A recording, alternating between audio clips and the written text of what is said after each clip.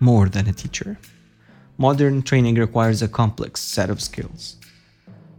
A few hundred years ago, if you wanted to learn something, you would shadow with someone who knows how to do it.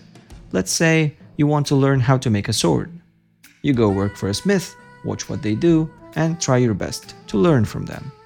The smith may not be the best storyteller, and he had no idea what a computer is, and that didn't matter. But not anymore. Today, training requires more than being the best in the world in what you train. A trainer is a teacher, a student, a technician, and a thought leader. Trainers as teachers.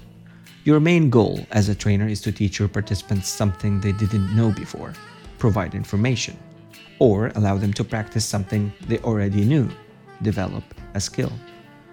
We are used to thinking that we spend most of our time during the classroom playing the teacher's role, but that is not true.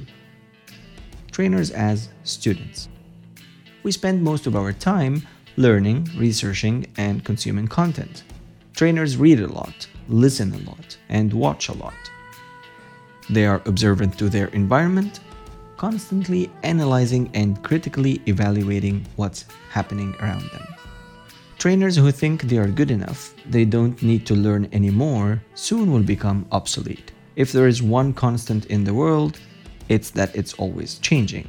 In the modern world, this change is much more rapid than it used to be 100 years ago, which means our job as teachers requires greater efforts as students. Hence, curiosity is one essential characteristic of great trainers. They are always keen to explore the unknown and delve into uncharted territories. It is the only way for us to remain relevant. Like being trapped in a river, you need to exert effort to stay afloat. A good trainer is a good teacher. A great trainer is a good student.